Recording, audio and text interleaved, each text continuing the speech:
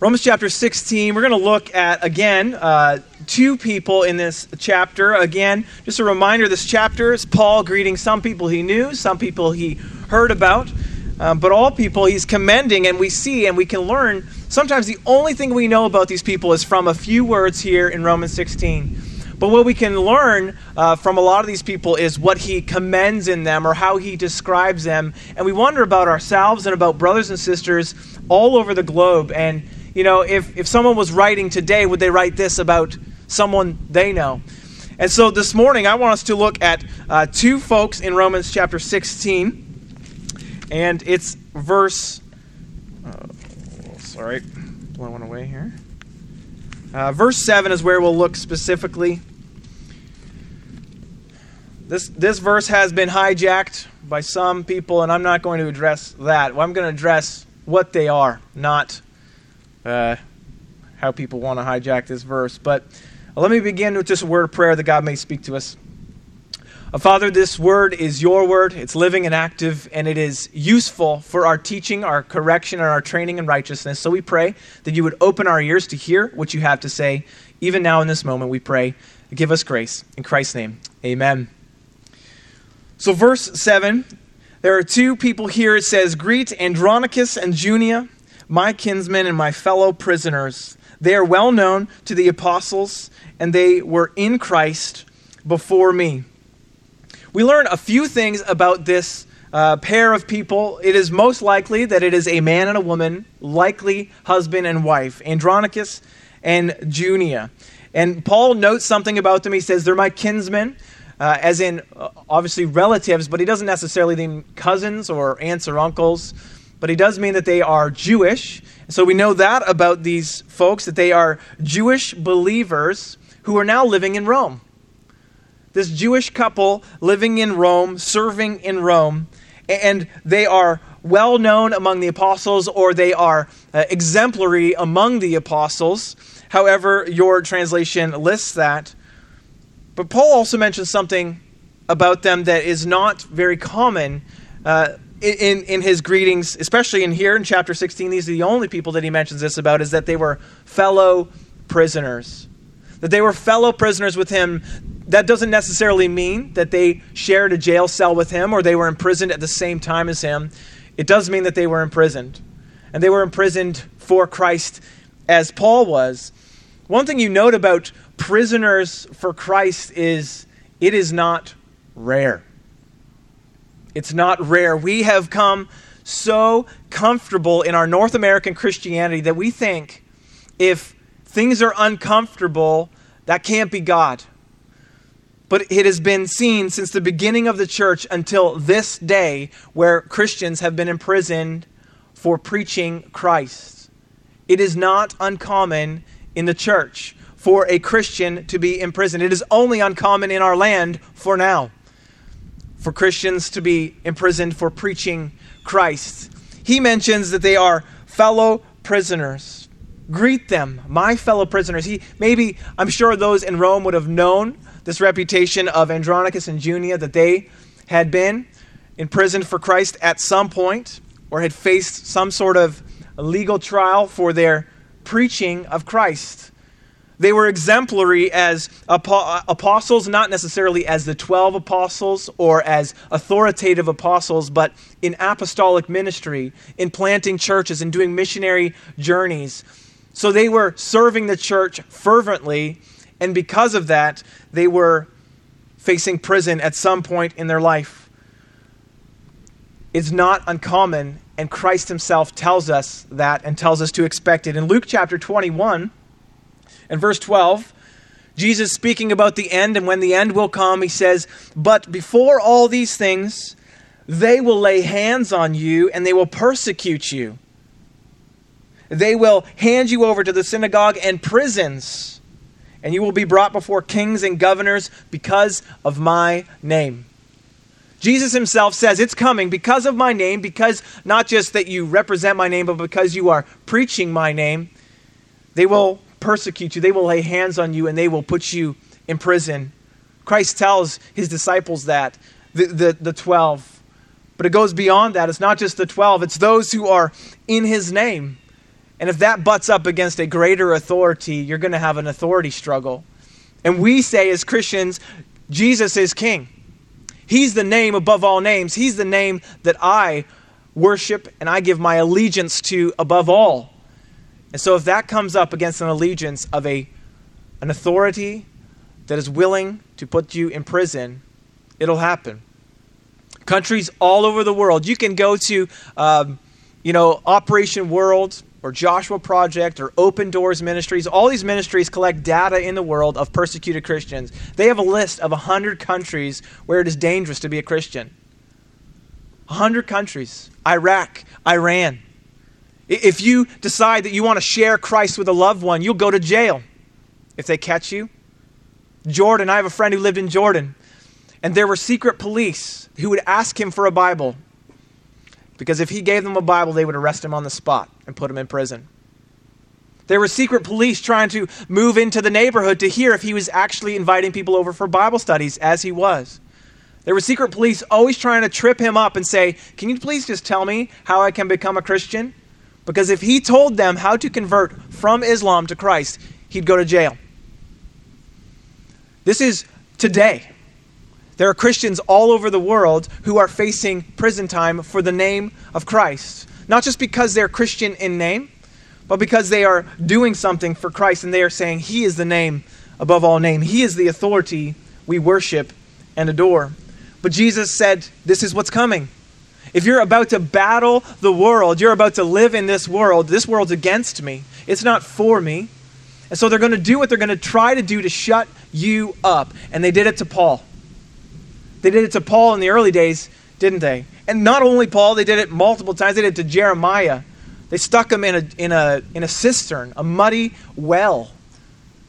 Paul's not the first one to be in prisons. Andronicus and Junia are not the first one to be imprisoned for Christ, and they will not be the last one to be imprisoned for Christ and for their ministry in Christ.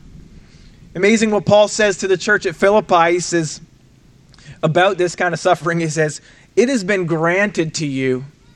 It has been granted to you on Christ's behalf, not only that you would believe in Him, but also that you would suffer for Him. Since you have engaged in the same struggle that I saw you had and now I hear you have. He says, it's been granted to you. It's a gift to you that not only that you would just believe in Him, but you might also suffer for His name. If you're going to share His name, you're going to run into opposition. And you may feel that, even within your own heart when you think, I don't know if I want to share Christ with my family member. I don't want there to be hostility, right? You have that sense in you that believing in Jesus is not easy believism. It's not just come to Jesus, easy life now, coast to heaven. You know that sanctification is hard. Sharing Christ is hard. It's all hard. But Paul says that's been granted to you to struggle as your Lord struggled in this very mission to bring glory to God for His name. In Acts, there's a number of accounts of those Christians, early church, who have been imprisoned. Acts chapter 5 is one example, and it's speaking of Peter. So it says, they arrested the apostles, and they put them in a public jail. But, and here you may know the story, but an angel of the Lord opened the jail doors at night and brought them out and said, go and stand in the temple and tell the people about this life.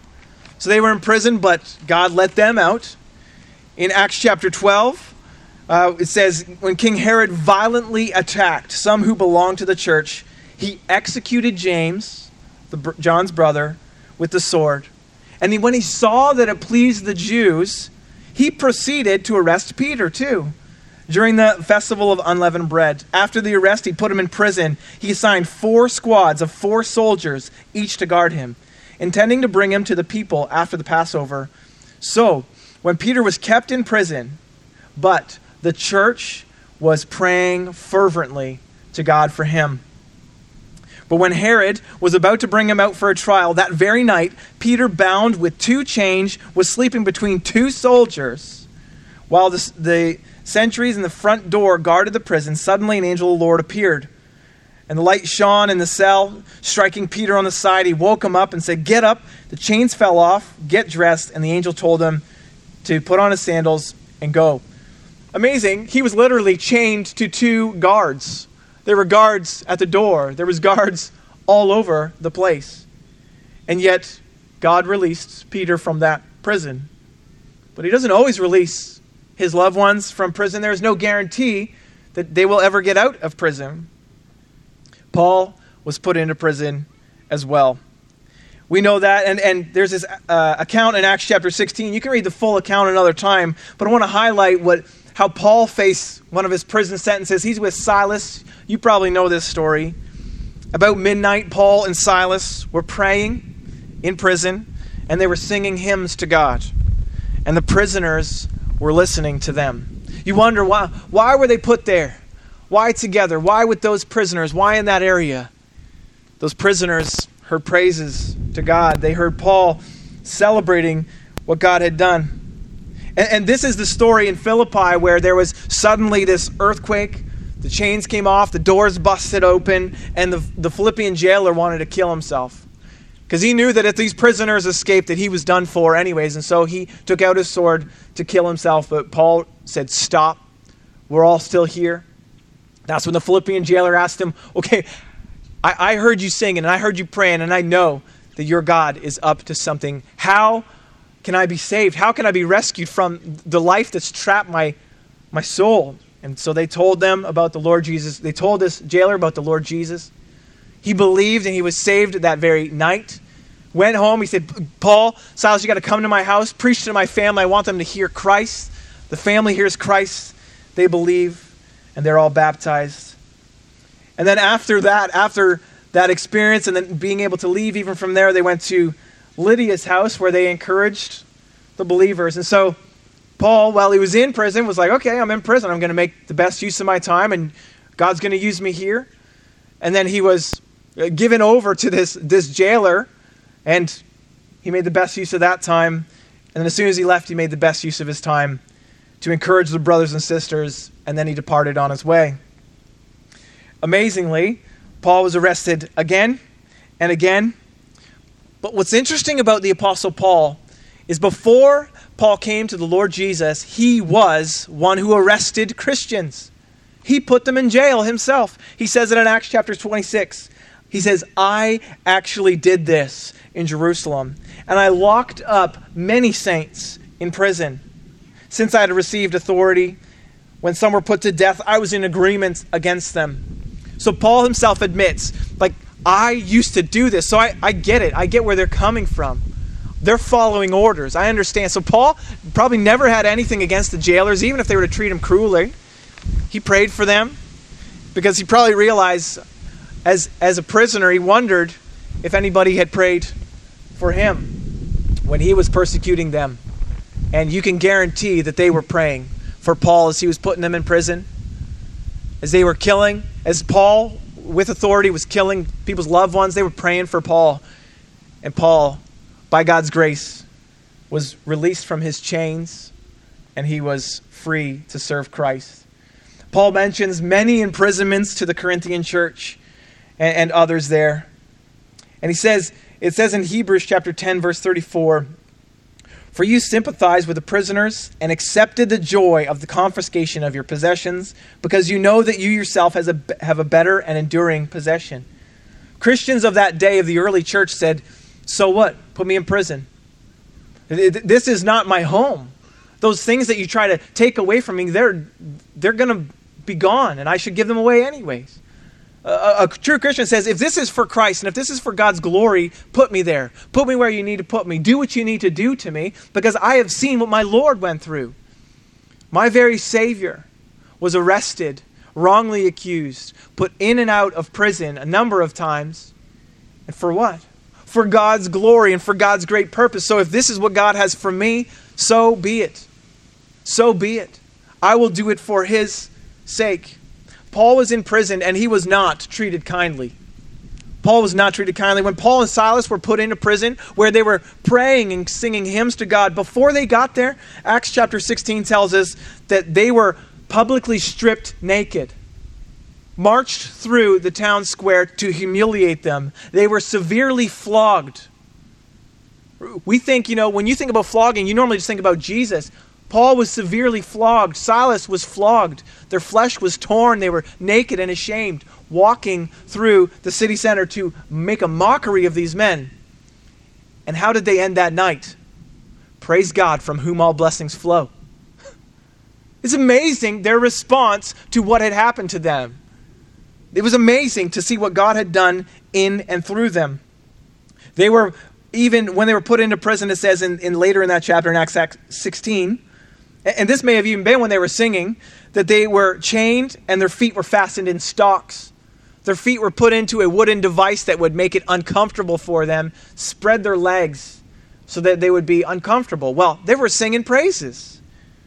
And Paul was mistreated in military barracks in Jerusalem. Paul was placed in barracks a number of times. And Paul ultimately, when he was taken to Rome, he was confined to house arrest in that sort of prison experience. But God has a plan and a provision for a prison. I'm going to preach a few more minutes if this rain just spits on us. First, 3 things I want to tell you about God's plan for prison. Number 1, it was to advance the gospel. In Philippians 1, verse 12, he says, "Now I want you to know, brothers and sisters, that what has happened to me has actually advanced the gospel, so that it became known to the whole imperial guard because I am in Christ." Second thing, God gives other Christians confidence to preach Christ. He says in Philippians chapter 1, verse 14, most have gained, he's talking about other Christians, they have gained confidence in the Lord from my imprisonment, and they have done even more bold speaking of the word fearlessly. And the third thing is that Christ would be honored by imprisonment. It says, in Philippians 1:20, my eager expectation and hope is that I will not be ashamed of anything. But now, as always, with all courage, Christ would be highly honored in my body. So 3 things that God's plan for prison and persecution did was advance the gospel, give other Christians confidence, and that Christ would be honored.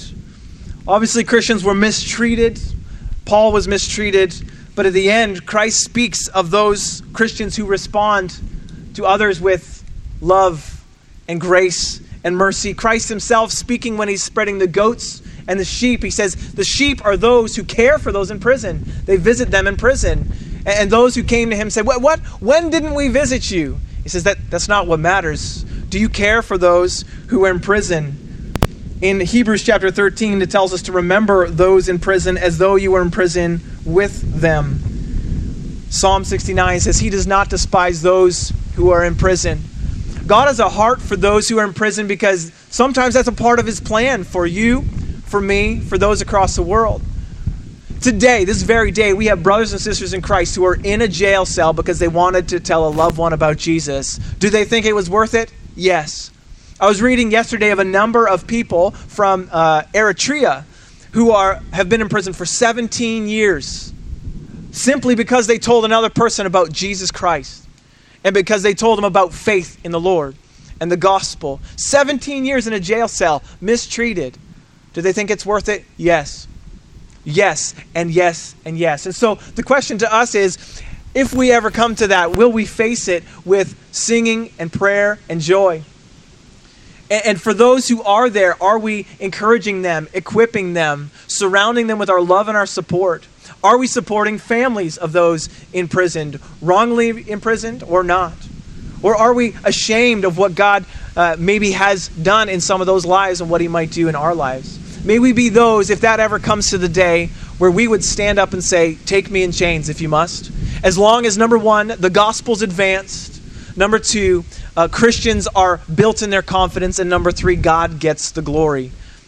It doesn't matter what you do to me in this life. I love the Apostle Paul, right? Because he says, to live is Christ and to die is gain. Put me in prison, it doesn't matter. I'm going to sing and I'm going to pray. I'm going to pray for the jailers. Kill me, it doesn't matter. I go to see Christ. Do what you need to do to me because this life is not my home. This is not the ultimate.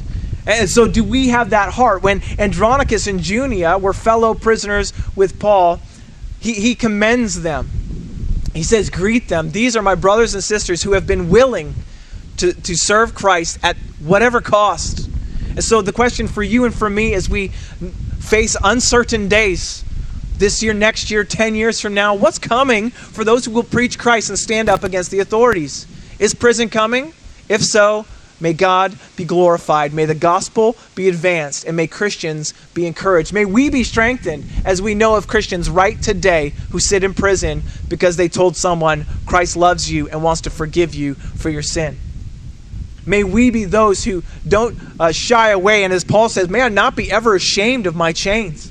Paul was never ashamed. He often referred to himself as a prisoner for Christ. If that ever comes to the day for you and me, may we be commended as Andronicus and Junia, as those who are in chains for Christ. May we serve him whatever the cost may be, whatever it may become. May we be willing to serve Christ with shackles on or without. While we are still free, may we serve him abundantly. And that's the thing. The reason we would ever end up in prison, or some Christians in countries end up in prison, is to silence them. It never silenced Paul, and may it never silence us. Let me pray for us. Well, Father, you are good, and you have amazing plans for certain people's lives, and we're so thankful that we have brothers and sisters in the world right now who are in a prison cell because they were willing to not turn their back on you. They were willing to pledge their allegiance to you and you alone. May we be brave if we were ever to face that day. May we pray for those in prison. May we be willing to use our current freedoms to share the gospel no matter the cost, knowing that we have brothers and sisters who would face the cost of prison for the sake of doing it. And yet, we might face the cost of uncomfort in relationship or discomfort. May we just put those things aside and be willing to take shackles for your name's sake, for the advancement of the gospel, and for the confidence building of our brothers and sisters in Christ. May you be honored through our time. In Christ's name, amen.